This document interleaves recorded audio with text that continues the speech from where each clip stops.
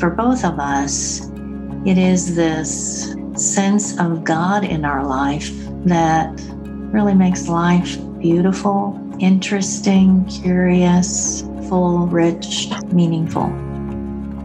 Welcome to the Renovare podcast, a place for honest conversations about interactive life with God.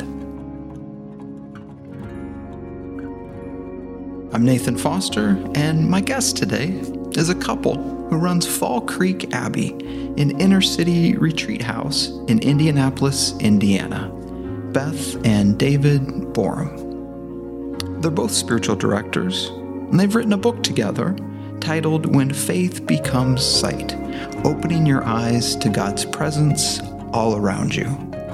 Beth and David embody a calm, a depth, and transparency that I think you'll find helpful.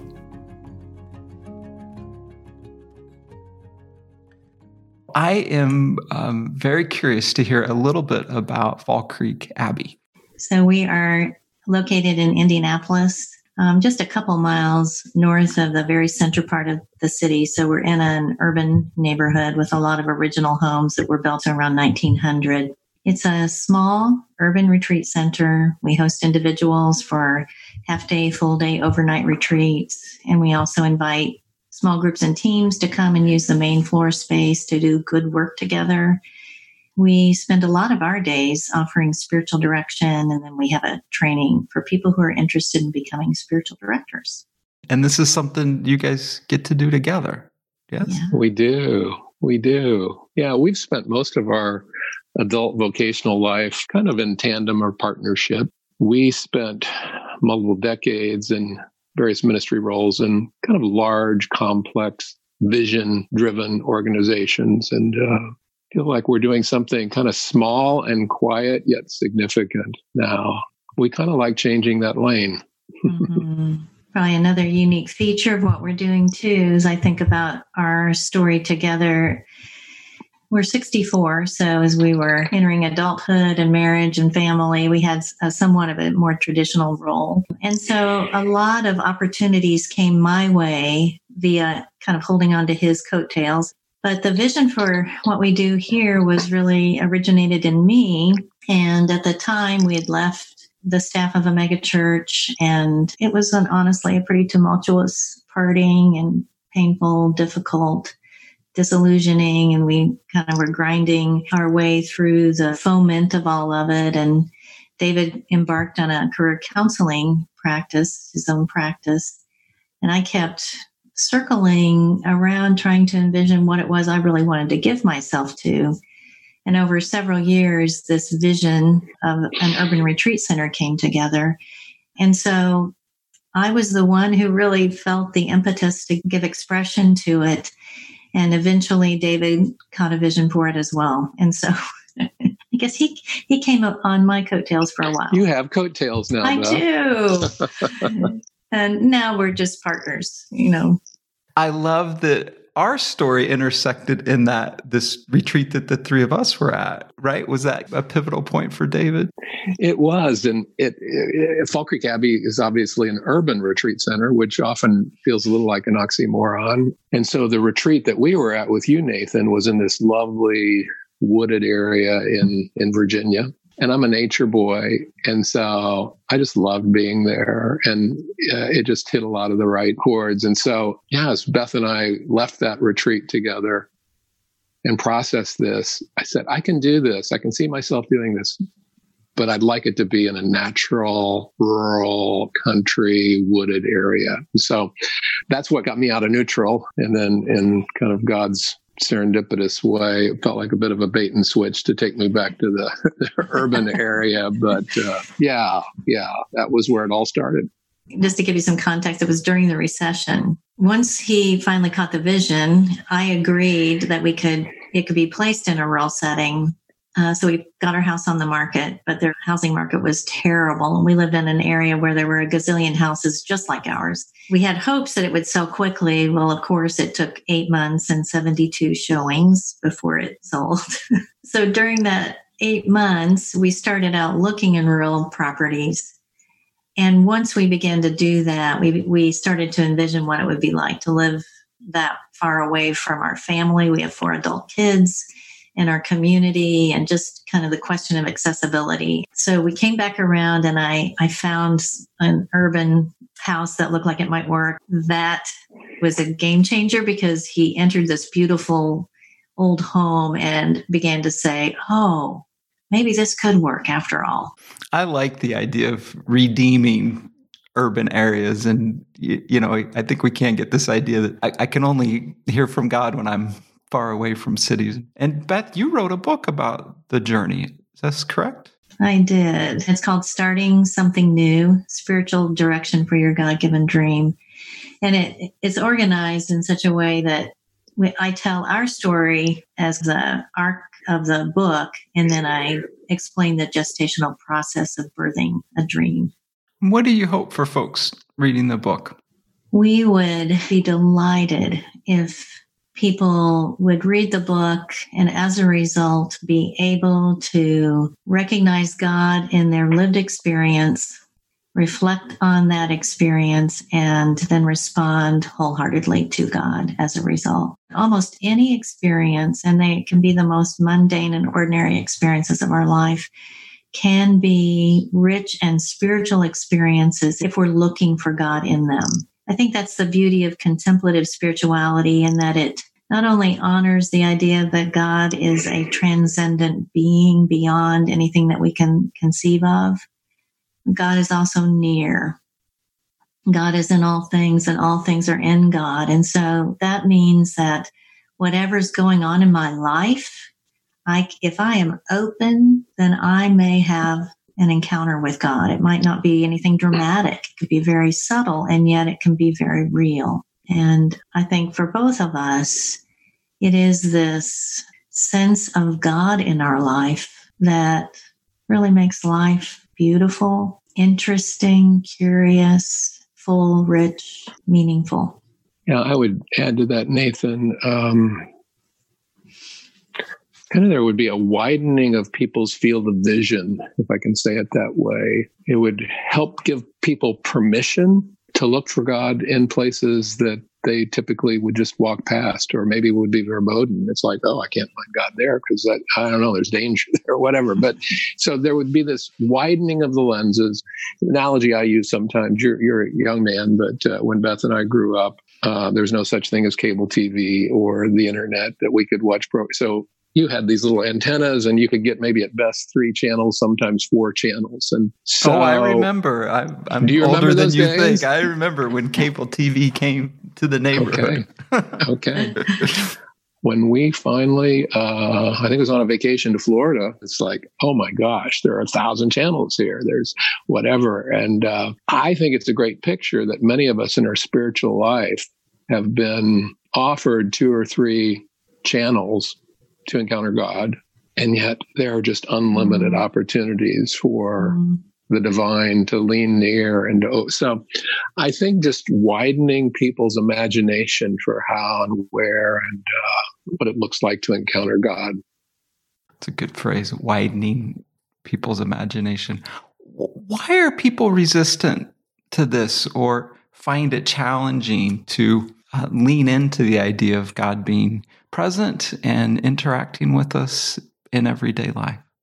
What comes to my mind right away is I think we're taught to mistrust ourselves, to mistrust that something could be the presence and involvement of God in my life that is coming from a non-traditional means. It's not in the Bible. It wasn't in prayer. It wasn't during a Sunday morning message from my pastor, but it was in this very quiet experience I had while I was walking on a path in the woods, and just had a sense of God's nearness and God speaking comfort to me. And yet I think we're taught to mistrust our own intuitions of God, our own experience. Experience has really kind of been put down as this very highly subjective and questionable thing. And of course, then intellect is raised up as if it is not culpable of being tainted or deceived. And so, yeah, that's what comes to my mind. We're just not taught to trust our own intuitions and that we can actually identify, recognize something as the divine presence. People would have experiences or have senses of God's presence, but not feel confidence to really identify or name that. Is that what you're saying, Beth? Yeah. Yes. That's where spiritual direction can be a helpful training ground, isn't it? To have another person sit beside us and go, yep, yeah, that's God, right? I use the phrase amplify sometimes. We're just another set of ears, as we sit with someone and they may be minimizing it or barely noticing it. And yet it comes out, because I don't know, we've got a little distance here. We're able to amplify what we're hearing and consider, well, maybe this is far, far more profound and significant than you noticed at first. And let's not rush past it. Let's sit with this a while. Let's ask God, what else is in here? Who is the book for? Is it for folks who are in direction, doing direction, interested in direction? I would say all of the above. Yeah, I think it's for those who are on a conscious spiritual journey, who are really leaning into that. And that's kind of the obvious audience, I would say. But I think it's also for I'll call them the dissatisfied, who have maybe peaked out. Maybe their tradition or their community, as wonderful as it's been, it's taking them so far. Yeah, they're wondering, is this all there really is? Do I just kind of repeat the cycle here again and help other people get to where I am? Or they're dissatisfied because maybe they've been burned out, used, abused, and hurt, and they're maybe asking a similar question of, is this life-giving? Is this life-affirming? And so to answer that question, maybe in some fresh ways of that there is life and vitality in a conscious Christian spiritual path. And I would say seekers, maybe people who are returning. Maybe they've already kind of dismissed the Christian path as offering anything of real life and vitality, but they're wanting to maybe explore it again at a different vantage point in their life experience.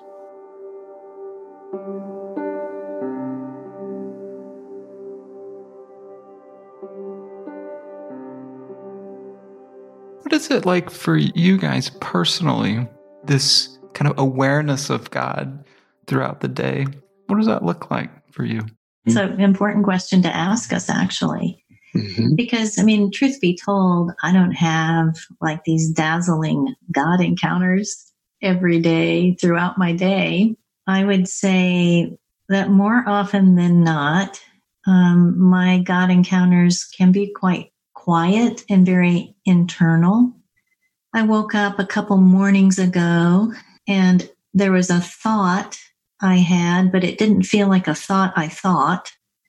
It felt more like a thought that was a spiritual awareness, a bit of an insight into how God might be involved with me right now in the fog of this pandemic. So I sat down with it and did some journaling around what I was sensing that was being spoken to me.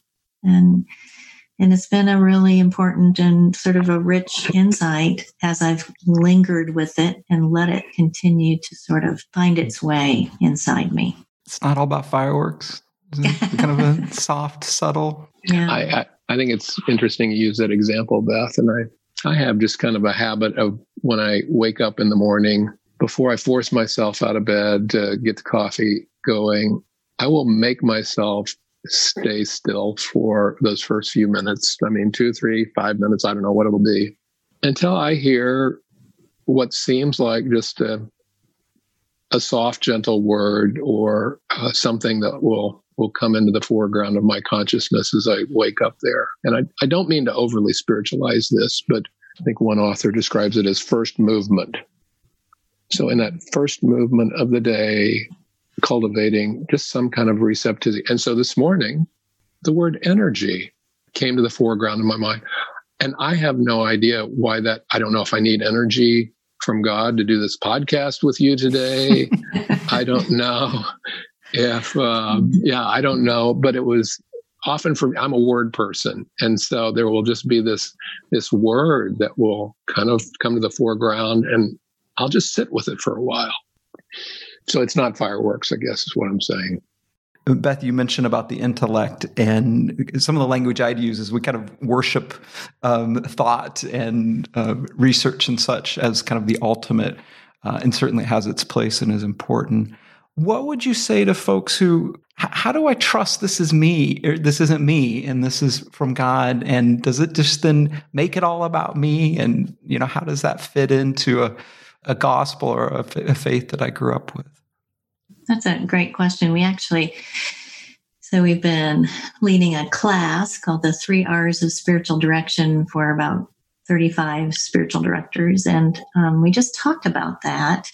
And what we shared that we feel is one of the primary, if you want to call it a litmus test, but kind of a way of discerning whether something is from God and for you to pay attention to, is to notice the effect it has on you. Does it draw me toward God? Does it awaken something in my heart for God? Does it incline me toward love? And if it leads me to what we would call in contemplative spirituality, consolation, which is an orientation toward God, then we can be pretty assured that the experience we're having is one we can trust. Yeah, Nathan, it's kind of a given for me now. God is mystery. Any concept or idea that I have about God is always an approximation. And so I'm kind of comfortable with the fact that I'm going to get a lot about God wrong because God is mystery. And so I think for what Beth's describing there, of does it have that quality, that tone that comes from a loving heart of God or not? That if I'm going to err, if it's a given, I'm going to get many things wrong here. Am I going to fall on the side of love, or am I going to fall away from the side of love? I find freedom in that, and that I can be kind of vulnerable and humble, that I don't know a lot. And yet that kind of seems like a good guardrail for me. I don't get hung up on trying to define some of these things. It just for me, I live life and try and kind of notice and pay attention. But these themes emerge in talking with others or people who know you can help kind of affirm some of these. And then certainly Scripture is a good help for, the fruit of where we're going with things. How have you grown through the years in your ability to your awareness and ability to respond to God's prompting, leading, presence? Have you noticed a change in the years? Most definitely. Because I think, in our early adulthood as followers of Christ, we were given 3 or 4 channels at the most. We were also told that the heart is deceitful above all else and desperately wicked, so you better not trust your own heart. And that created a sort of a bind because it eliminated a lot of things that we were experiencing in life that could potentially be a spiritual experience. So when you ask the question, Nathan, I think what came to my mind, and this has been some deep and important work for me for the last maybe 20 years, but I've become more comfortable with paying attention to my feelings and emotions. And we talk about this in When Faith Becomes Sight, that feelings and emotions make terrible masters, but they're really important messengers. And I grew up in a household that didn't do feelings very well, at least not the ones that, were considered negative or bad. And so for most of my life, I lived with a lot of dishonesty within my own self about how I felt about things, because I constrained to be a people pleaser and a performer and give people what they wanted. And so if I didn't like something or maybe I didn't trust someone, I couldn't access that information for myself. So over the years, I've begun to recognize these very important messengers within me that come to me through my feelings and emotions. And by attending to those, I can then bring them into prayer and allow God to meet me and help me see what's the message here. What do I need to learn? What do I need to know about myself or the situation I'm in or how God is speaking to me at this time? So that would be one way I've really changed. We have a chapter also, I think we titled it God's Big Book, rediscovering God's voice in nature, God's presence in creation, and we're part of that creation. Neither of us were raised in Christian homes where kind of our first encounters with the divine was in an institutional expression. We didn't realize it, but we were encountering God in creation. Both of us had those types of childhoods where we were outdoors a great bit. So part of my journey has been to return to this marvelous gift that we have in creation as God's big book. The Celts, they describe the Bible as God's little book, and, creation is God's big book. And I love that. I just love the invitation and the curiosity it unlocks. I think that's part of it, Nathan. Being a disciple is a learner, right? So that this lifelong invitation to be a learner, and it's not that we become more and more expert in the curriculum of God, but the curriculum almost widens, and it's like, oh my gosh, I will never outlearn what is here. So I think we've felt a lot of freedom to really move out into the world as learners. There's so much to encounter and to be changed by. I love everything you're saying, and it's so inviting. What would you say to folks whose lives are quite busy? Folks with kids or demanding careers, families. How can they enter into this type of life? I'll tell you what comes to my mind that feels very core to this movement toward a more centered life, if you will, grounded life. And I hope this doesn't sound harsh, because I don't mean it harshly, and I identify myself in this, but I think we can often think that we are victims of our life. We're victims of our busyness. We're victims of our children. And in fact, as we're meeting with our directees, at least for me, a lot of our time is we engage with the question, when things do return to normal, is there anything in the way you're living presently that you want to retain? Any rhythms or any pace of life or any structures that you want to keep in place? Because I think people are kind of exploring the fact that they can actually do life differently than they have known in the past. So I think just opening to the fact I'm not a victim, I actually do have some choice here. How do I want to create the life that my soul really longs for? Very helpful. Thank you both for sitting down and talking today. Well, it's good to be with you, Nathan. Pleasure. That was Beth and David Borum. Again, their book is titled When Faith Becomes Sight, Opening Your Eyes to God's Presence All Around You. Beth has written a number of books on her own, including Starting Something New, Awakening Your Senses, and Picturing the Face of Jesus. You can learn more about Fall Creek Abbey, their work as spiritual directors, and the retreat house offerings at their website, fallcreekabbey.org. I'm Nathan Foster, and you've been listening to the Renovare podcast. Renovare is a Christian ecumenical renewal effort which offers resources and experiences to help people become more like Jesus. You can find articles and other resources at our website, renovare.org. Subscribe to this podcast wherever you get your podcast. We love hearing your questions or thoughts. Email podcast@renovare.org or tweet @renovare. This podcast is produced by Brian Morcon, who also wrote the opening song titled Be Kind. Other music is by Lee Rosevere. And until next time, be well, friends. Be well.